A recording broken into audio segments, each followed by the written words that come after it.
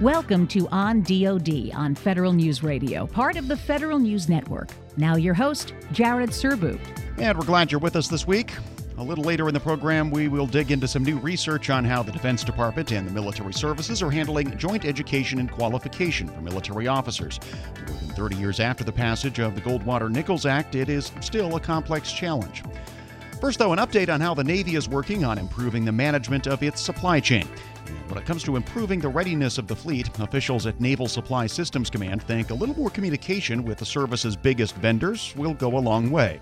NAVSUP is setting out what it calls a strategic supplier management program. The goal is to start setting up more collaborative relationships with the 9 vendors it relies on the most for its big weapon systems, and more to the point in this case, the spare parts it needs to keep those systems operational. To kick off the show this week, I'm joined by Karen Fenstermacher. She is the Senior Executive for Strategic Initiatives at NAVSUP. She talked with me about how the command is starting to think differently about those big suppliers and how the lessons might eventually trickle down to some of the smaller ones. Navy readiness depends on robust and reliable supply chains. And so although we had engagements and obviously relationships with our key suppliers, frankly, the necessary constancy of purpose to engage more fully around strategic initiatives was not there. And so as I was assigned to this particular effort, my executive capacity really is all about, one, identifying who those most strategic suppliers are, and then establishing that constancy of purpose or communication cadence to ensure that we have the feedback loop on how healthful the supply chain is and continued communication around any challenges and how can we best solve those challenges together, meaning between us, Naval Supply Systems Command, and those key industry partners. And so we'll talk about who is and is not, quote-unquote, strategic in just a second. But fundamentally, once you identify a supplier as playing a strategic role in your supply chain, how do you start to engage them differently? Yeah, absolutely. So the depth of activity really is what's different. I mean, all of our suppliers, and we have over 1,400, frankly, in our portfolio, are key to the health of the supply chain. But the depth of activity that we're focused on with these that we've identified as the most strategic is really what's different.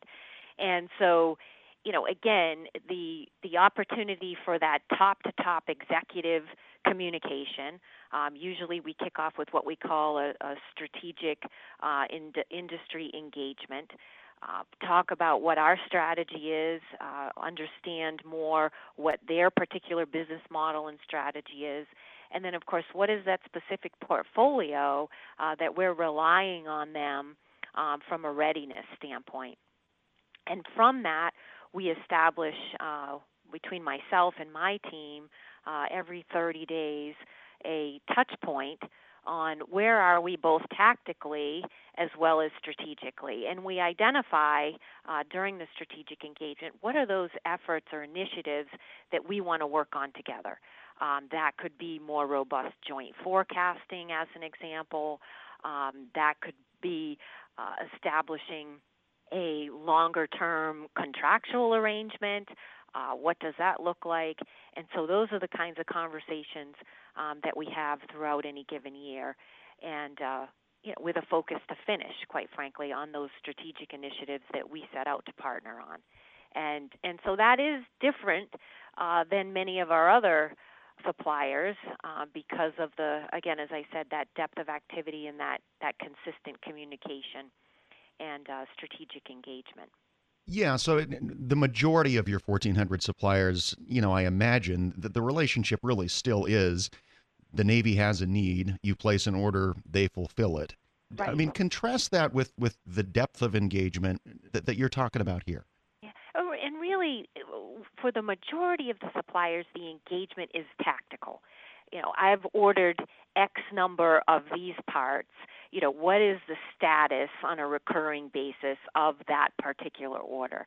The depth of engagement with the strategic partners is more around what are the kinds of things that we could engage in collaboratively to improve the health of the supply system. And at the beginning of each year, what is that particular effort that we're going to focus on? What are the results that we want to achieve? And now let's collaboratively work on those. I mean, we don't have the capacity to have that kind of engagement with every one of the 1,400. Sure. So these that are most impactful, and we've identified 9. What are those strategic efforts that we're going to embark on? And as I said, each one is a little bit different. It could be joint forecasting, more long-term contractual arrangements. It could be the pursuit of additive manufacturing, as an example. That's one that we've engaged a particular partner on. And then we set a course for how are we going to improve that particular area with this initiative. And that really becomes our focus for the upcoming year. And it sounds like maybe most of what you're doing here is trying to fill information gaps that you've identified. So maybe you can give me some examples of the sorts of maybe insights that you're trying to give these strategic suppliers into the Navy's needs, the Navy's demands, and vice versa. What sort of information are you looking for from them, to the extent you are? Yeah. Well, from our standpoint, and I'll use the forecasting as an example. So for a particular item, sharing with them, what do we believe the future to be as far as the demand for this particular item? Is this particular weapon system set to sunset in a couple of years? If not, how long is this particular weapon system going to have to be sustained? And so providing that insight to the future enables the supplier to better be able to manage the industrial base. And from that, what I'm looking for from them is, what are the challenges in the industrial base? What are the issues that you see could impact us in sustaining this particular item over, say, a 10-year horizon? And so that's the feedback loop and the communication. Here's what I'm telling you I need. Now, based on this, kind of further insight into the future, what do you see as issues, and how do we strategically become proactive in collectively solving those issues as we move forward? It's pretty easy to understand how that sort of long-term forecasting and certainty would be valuable to an industry partner. But I wonder how much skepticism you get in that messaging, given the experience that they've had recently with unstable budgets. I mean, I'm imagining a supplier sitting there and saying to you, well, that's all well and good that you think you've got this nice 2-3 year forecast for us, but you can't forecast your budgets with that level of certainty. Absolutely, and that has been a significant challenge over the last many years. Obviously, here with focus on budget deals, that has eased somewhat, but again, I can't predict what's going to happen, politically, which often drives the vagaries of the budget. But, it is that communication. And so as we're working through a fiscal year and looking at that budget horizon, sharing that information on what do we know and how is that going to impact.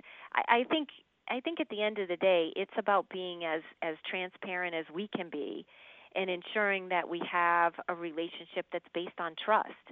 So there may be a degree of skepticism, and I certainly understand that relative to the budget, but frankly, them being able to count on that candid conversation and knowing that as we gain information and further insight, we're going to share that so that they can be as proactive rather than reactive to some of these challenges that we have is quite frankly one thing that has proved beneficial to them and they've been particularly grateful for.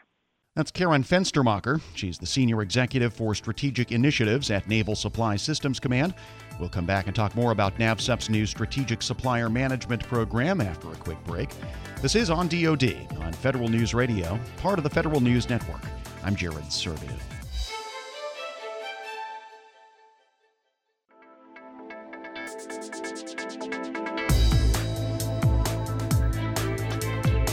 Back on Federal News Radio, part of the Federal News Network. I'm Jared Serbu. This is On DoD. And we're talking in this part of the show with Karen Fenstermacher, the Senior Executive for Strategic Initiatives at Naval Supply Systems Command. She joined me to talk about NAVSUP's new Strategic Supplier Management Program, an effort to build deeper relationships and better communication with the Navy's most important equipment vendors. And Karen, you mentioned that you'd identified so far 9 suppliers that you're calling strategic. Safe to assume these are all large, major weapon system OEMs from whom the Navy buys a lot of different things? Absolutely. You know, it would not be surprising to everyone who is in the 9, Boeing, Raytheon, Northrop, major, original equipment manufacturers who engage with us on a number of critical systems, you know, the F-18, the V-22, the Aegis as an example. So these are, from a supply chain perspective, those that largely have the most impact on the health of the supply chain.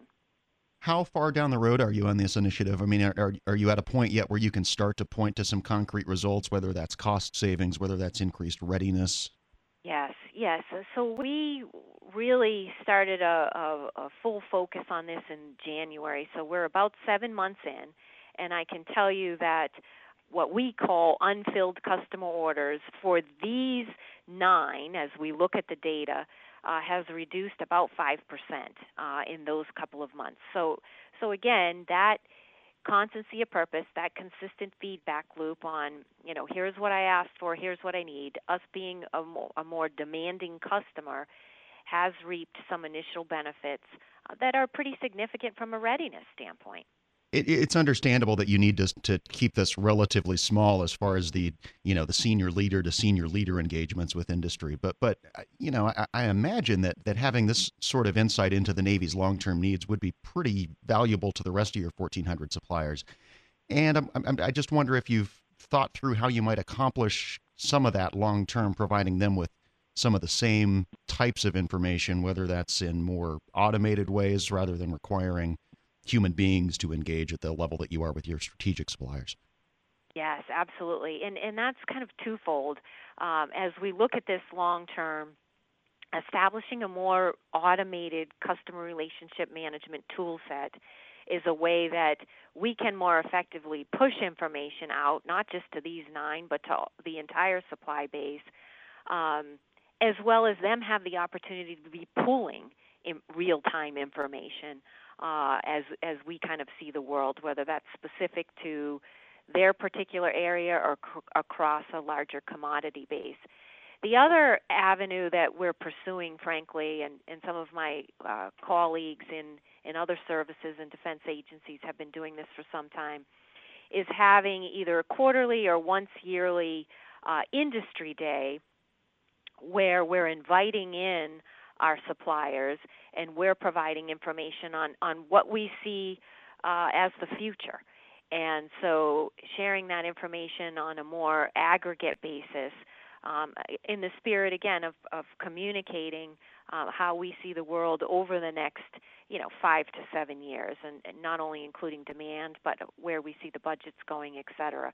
And that's proved valuable, and as I said, in some of my colleagues' arenas, other DoD services and agencies, and something that we're seriously considering here for the fall time frame.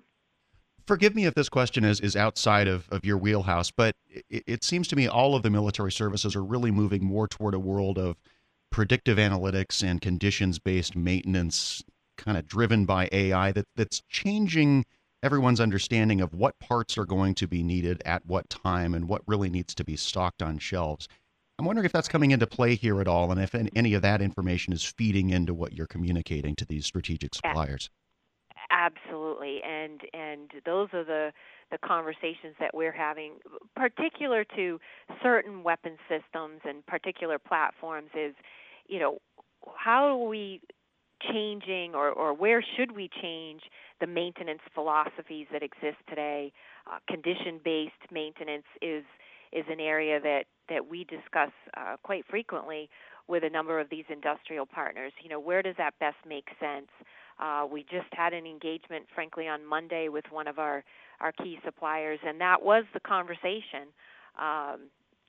So the predictive analytics, and frankly, for us, becoming more mature in that realm with the use of predictive analytics, but also the willingness to leverage the supplier's information. As you said earlier, many of these companies are the original equipment manufacturers and have significant insight into the particular supplies. And so, frankly, heretofore, we haven't had a tremendous willingness to really rely on their information. And that's also part of this initiative is what is the kind of intelligence that we can use from the OEMs to better collectively predict the future and frankly, more accurately determine the best maintenance philosophies.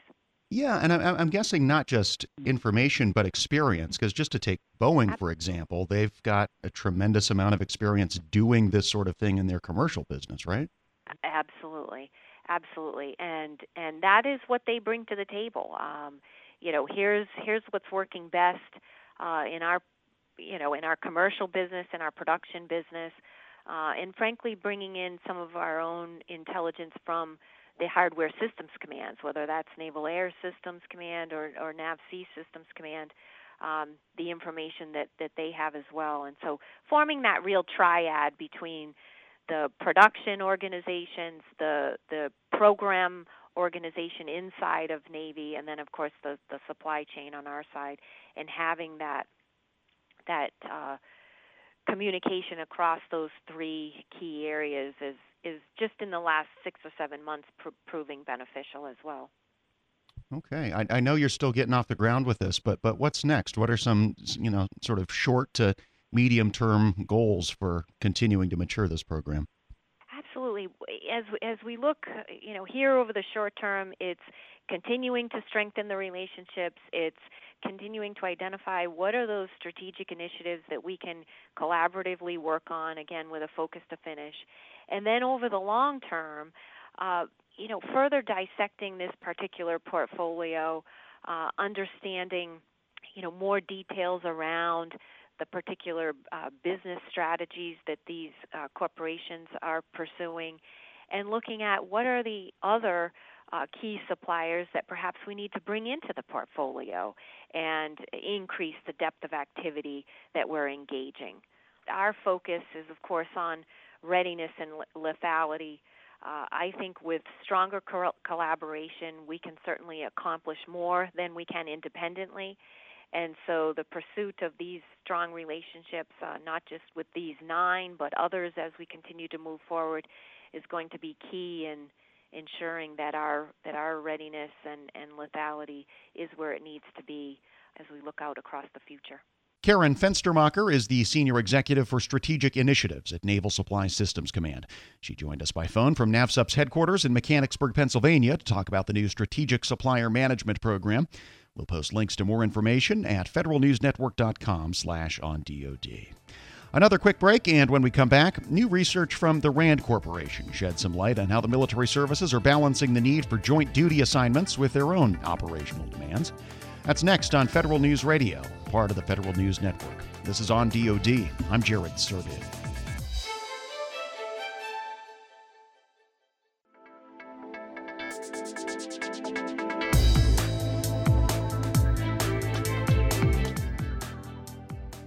Back on Federal News Radio, part of the Federal News Network. This is On DoD. I'm Jared Serbu. In the 1980s, Congress put a new emphasis on jointness amongst the military services, one of the main reforms in the Goldwater-Nichols Act and subsequent legislation in that era.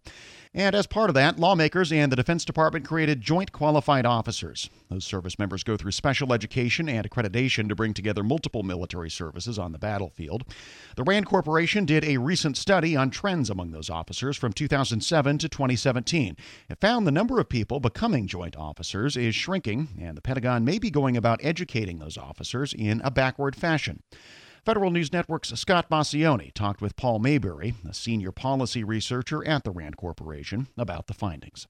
The joint officer Joint Qualified Officer is one that sort of stems from a number of years ago when the Goldwater-Nichols Act came into being, and a part of that really was to recognize in the mid-'80s as the services were transitioning from pretty much service-dominated types of operations to, in fact, operations that were always executed in a joint environment, and therefore needed individual officers qualified in joint matters.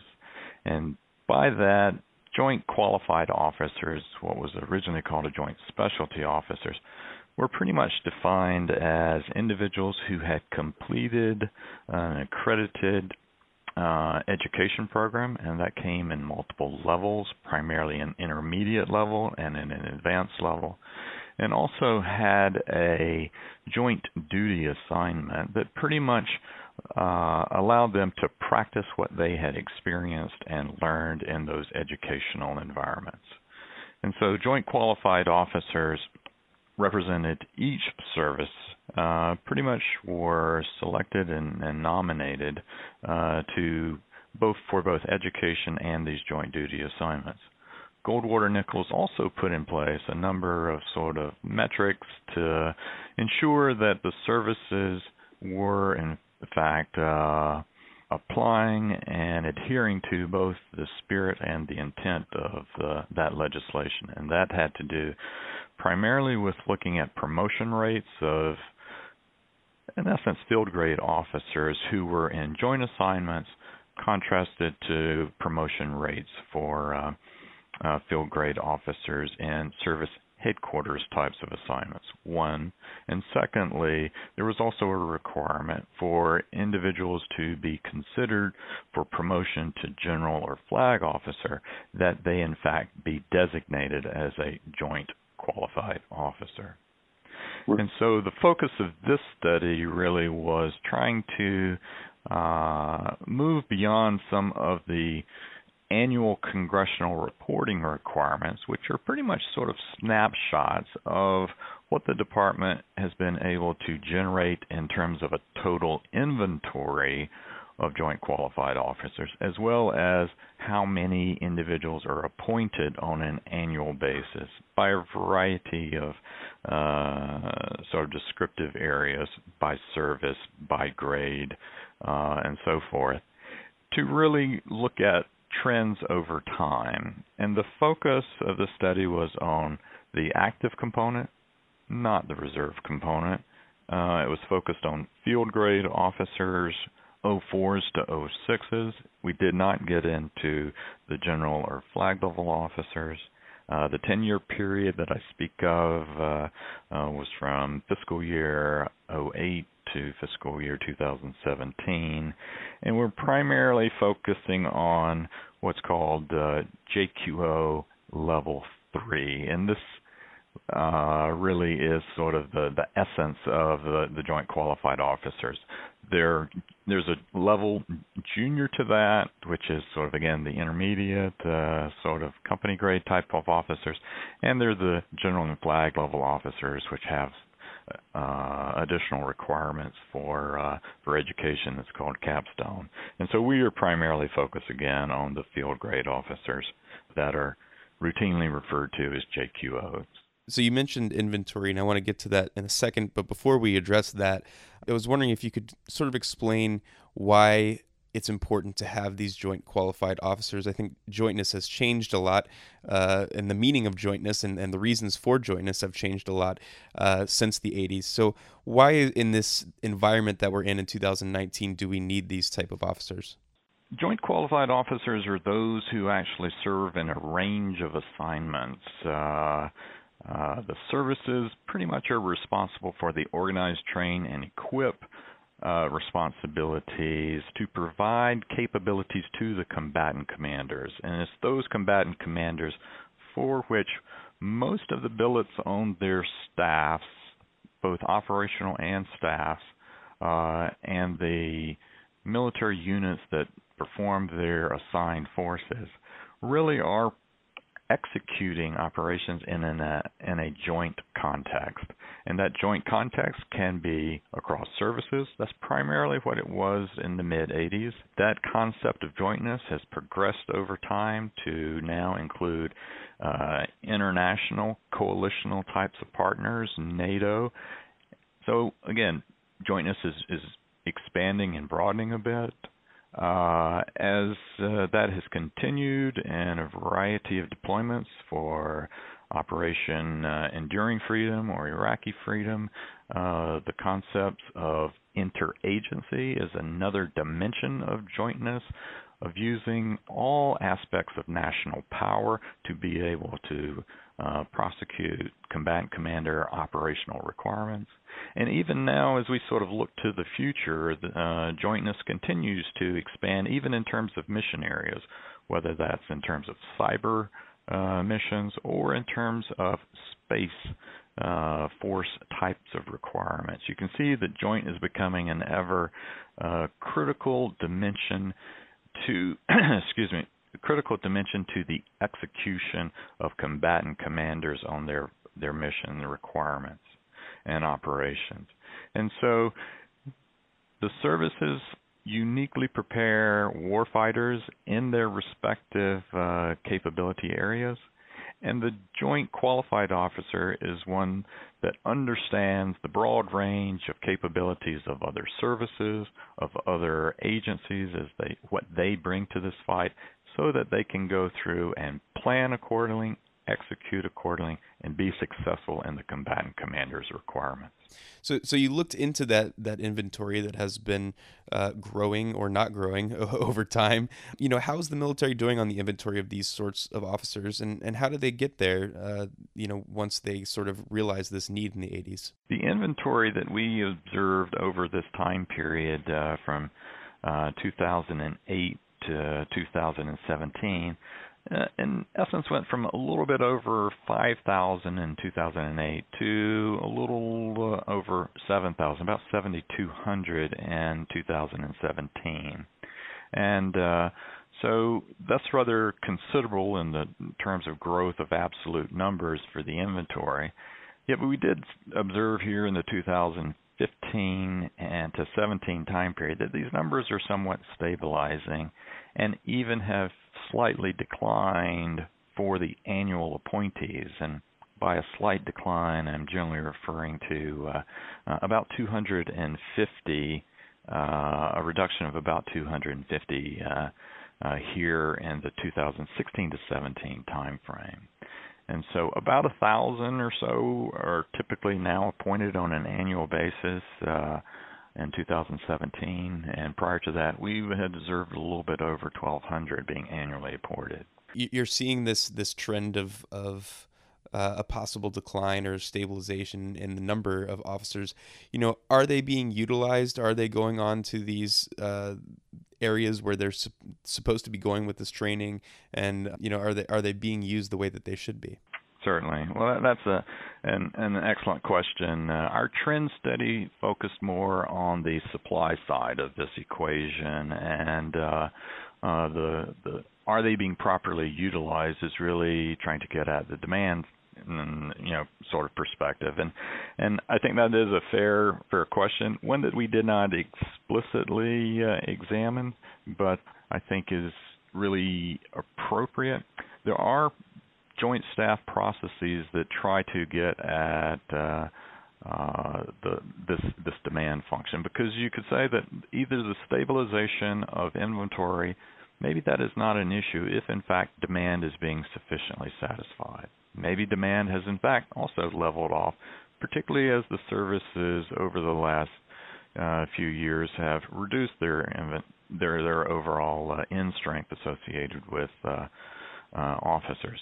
And so that's a fair question that honestly this study really did not get at. But we did point to a number of sort of joint staff processes that on a continuing basis do review this demand requirement. It's called the Joint Duty Assignment List, the JDAL. And that is a continuing sort of validation process and a review process by the joint staff of the combatant commanders, OSD, and other requirers of joint qualified officers on an annual basis. And so that list, the JDOL, should be reviewed to ensure that it is reflecting actual requirements and demands, to ensure that the priorities are in fact being met, because there's always this dynamic tension between the military services who are having to provide, one, qualified and high quality officers to fill joint requirements, as well as to meet their service requirements. And this goes back to some of the Goldwater-Nichols legislation and the tension between the services and the joint world in terms of demand for manpower, and that there will always be this natural tension and a good, healthy review process to verify what those requirements need to be and should be. That's Paul Mayberry, a senior policy researcher at the RAND Corporation, talking with Federal News Network's Scott Massioni about a new RAND study on joint qualified officers and how DoD trains and assigns them. More on that research after one last break. This is On DoD on Federal News Radio, part of the Federal News Network. I'm Jared Servia.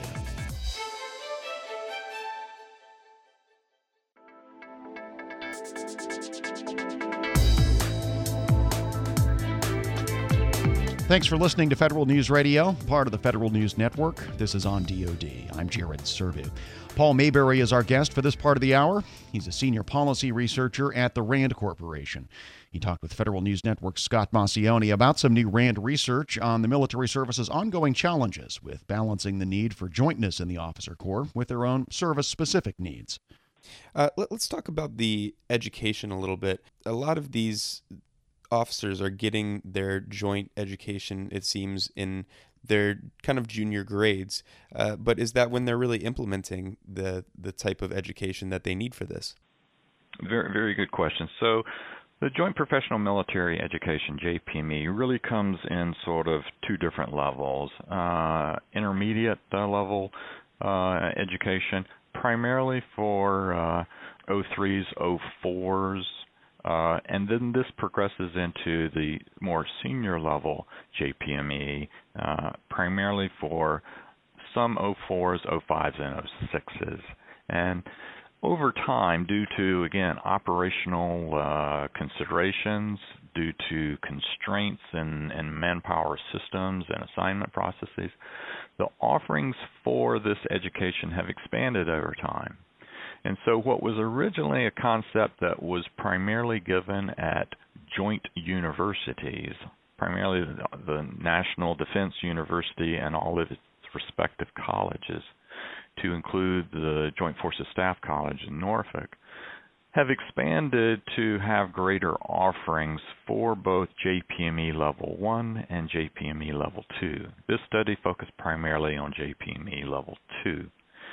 And so, over time, Congress has allowed the services and their senior service schools, primarily their war colleges, to now be able to provide JPME Level 2 accreditation, and therefore their graduates to be able to meet this requirement. And so what we've seen over time is that JPME Level 1 is generally a precursor. There are waivers to this. The waiver process over time has been more and more restrictive, so that it now has become you do have to have JPME Level 1 and then 2. In the past, there were some waivers that allowed you only to just get JPME Level 2, and that would be sufficient, having waived JPME Level 1.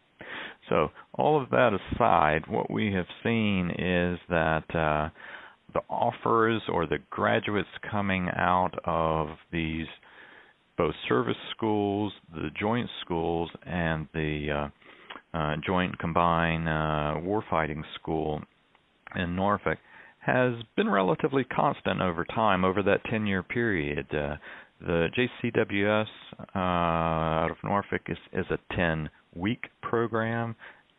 over that time period, they've produced a little over 55% of all JPME Level 2 graduates. It's been pretty constant. The senior service schools have produced about a quarter of the JPME 2 graduates, and the senior joint schools about 20%. And surprisingly, those numbers have, in terms of percentages, have been constant. They've gone up and down in terms of absolute numbers. But what we've actually seen is that given senior service schools have now been allowed to confer JPME Level 2 upon its graduates, the services have pretty much allowed for joint duty assignments to proceed before education. And in 2010, the chairman came out and said the preferred order is that education precedes, in fact, the joint duty assignment, because we, the joint staff, consider this a force multiplier. But as time has progressed, what we are seeing is individuals have in fact accomplished and graduated from JPME Level 1. They have then typically, because of either service needs, individual officer needs, gone into a joint duty assignment, and then at a later point in time, whether it's the senior service school, the senior joint school, or JCWS, then accomplish their JPME Level 2. This is somewhat of a paradox and inconsistent with that JDAL, that joint duty assignment list that I mentioned earlier, because the preponderance of those joint duty assignments are in fact in the lower grades. Only about 20% are at the 06 and above level. And so what we're actually observing at this point in time is somewhat of the assignments preceding education, but it's still because resulting in an individual eventually being designated as a JQO. Part of the issue that this raises is, okay, so what in fact is the quality or preparations that are needed in these joint assignments for JQOs to be successful? Again, not something addressed in part of this study, but something that we recognize could be a part of the Joint Staff's PAGE program, the process for accreditation of joint education, which is explicitly supposed to look at outcomes of all of these schools to include the joint aspects of senior service schools. And so I think that is the fundamental question. One is, what are the prerequisites required by the joint community, the combatant commanders in particular, for their duty assignments? Second, are the schools in fact delivering those types of prerequisites? Three, to the extent that education is essential to successful performance in those joint duty assignments, how in fact can individuals' careers be managed such that they try to achieve that education prior to the assignment and not afterwards? Now, just a last question for you. You do add some other recommendations in your report. Would you mind just sort of, going over some of the things that you think DoD might be able to do to sort of improve their process? Sure. One, I think that a part of what Congress required and even what OSD is still doing is looking at sort of annual reports or snapshots. And by examining only a single year, these reports really provide limited basis for assessing both magnitude and consistency of changes in JQOs over time. And it's almost like trying to look at an individual picture or say a poster for a movie and say, am I interested in this movie and what does that single snapshot tell me about this entire movie? Versus a trailer, what I'm saying is trend analysis are more like a trailer that give you a more of a flow of what the movie is going to be about, what its context is, and is this something that is important or not, and how things may sort of flow and change over time. And it's those types of trying really through trend analysis to understand and notice the effects that may not be readily apparent from a single year snapshot, but really try to better understand a range of policies that have been put in place over time and whether they are having the intended effects and outcomes. So that's one. Secondly, is really to take a look at the concepts of educational outcomes. We sort of touched on this earlier, and what are the central prerequisites and expectations by the joint community and combatant commanders. To really also probably expand this work to take a look at the demand function. Because things have sort of stabilized here in the last few years, is that satisfactory? Does that mean that, in fact, there are going to be shortfalls, or the services are going to have to make more restrictive prioritizations about how officers are assigned? That is a fair question that needs to be incorporated into the Joint Staff's validation process of the Joint Duty Assignment List. Then I think that the policies associated with the promotion rates of joint officers to be considered for flag officer, you can see that is a very strong incentive and driver for the services. Looking at and reinstituting a more focused policy on examining promotion rates may also get at these sort of paradoxes that I mentioned, where education is now coming after duty assignments, and by possibly reinstituting the concept beyond just reporting to OSD, but really trying to focus more on how joint officers in assignments are being promoted relative to senior services. All that being said, I think that this is an extremely complex management process of trying to coordinate ever-evolving and even expanding joint requirements against service, manpower needs that are also take a lifetime to grow, develop, educate, and really be able to generate high-quality officers.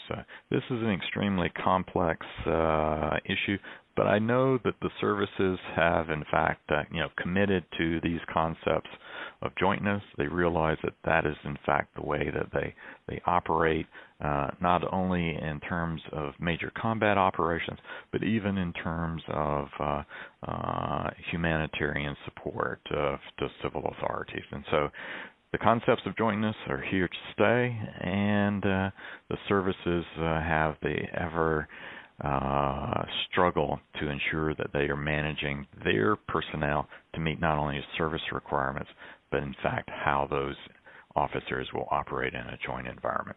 That's Paul Mayberry, a senior policy researcher at the RAND Corporation, talking with Federal News Network's Scott Maucione about a new RAND study on joint qualified officers in the military services.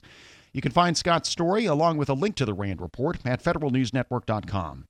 Earlier in the hour, Karen Fenstermacher from Naval Supply Systems Command joined us to talk about NAVSUP's new Strategic Supplier Management Program, the effort to build deeper relationships with the Navy's biggest spare parts vendors. If you missed that conversation, this week's full show will be on our website and in our podcast feed. Subscribe to On DoD on Apple Podcasts or Podcast One. That's it for this week's edition of On DoD. Thanks as always for tuning in. I'm Jared Servian. So long. You've been listening to On DoD on Federal News Radio, part of the Federal News Network. Tune in Wednesday mornings at 11 or subscribe to this show on iTunes or Podcast One.